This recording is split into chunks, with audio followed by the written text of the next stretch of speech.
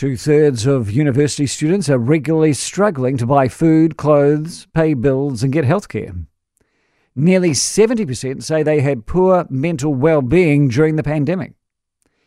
This has all come out from a People's Inquiry into Student Wellbeing. There's a lot more. It's been commissioned by the Green Party and various student unions. So joining us now is Chloe Swarbrick, the Green Party's tertiary education spokesperson. Kia ora, Chloe. Kia ora. Thank you for having me. It's a pleasure. Got any more findings from the survey? Oh, there's a number. We know, for example, that affordable housing is considered as somebody paying not more than 30% of their income. For students, it's double that at around 56%. We know that 60% of students are studying without their family support, and that's a particularly profound statistic, obviously far higher for Māori and Pacifica students.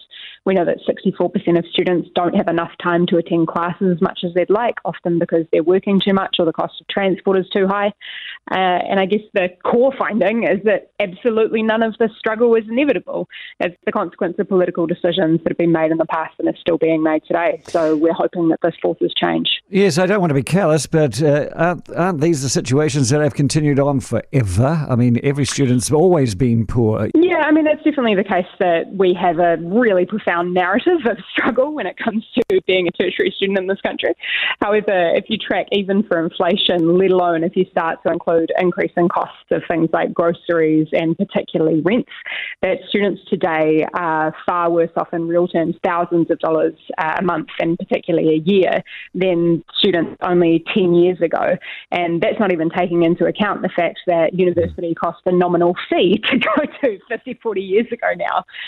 So again, this just raises exactly the point that if we're to treat education as a core fundamental to the progress of this country, including for unlocking productivity, which of course has been a big challenge for us in our economy for, decades now, then we have to start seeing prioritising and investing in education as the public good that it is. I also know that 69% reported poorer mental well-being during the pandemic. So that was something that was quite isolated to this actual period of time.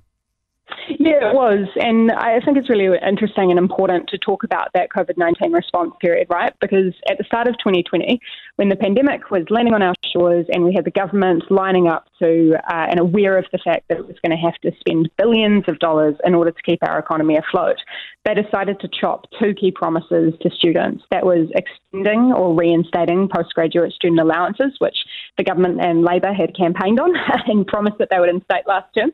And the second was the extension of fees-free. Both of those things were on the chopping block and students were sacrificed once again, instead saddled with supposed supports that were incredibly discretionary in their nature and very limited.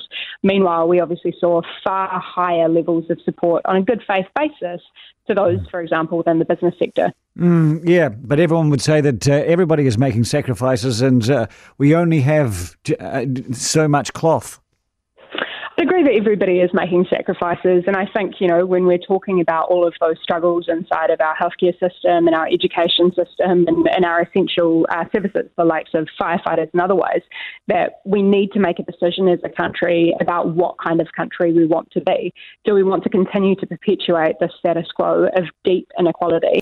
And I, here would raise the point of inflation figures today at 7.3%, while, of course, the increase in cost of living has increased goods and services becoming more expensive. Those impacts are not being felt equally.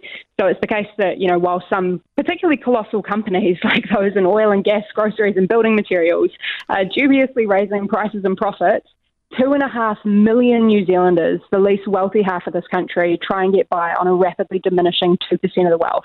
The top 10%, meanwhile, are currently sitting atop 70% of the country's wealth. Chloe Swarbrick, thanks for your time today.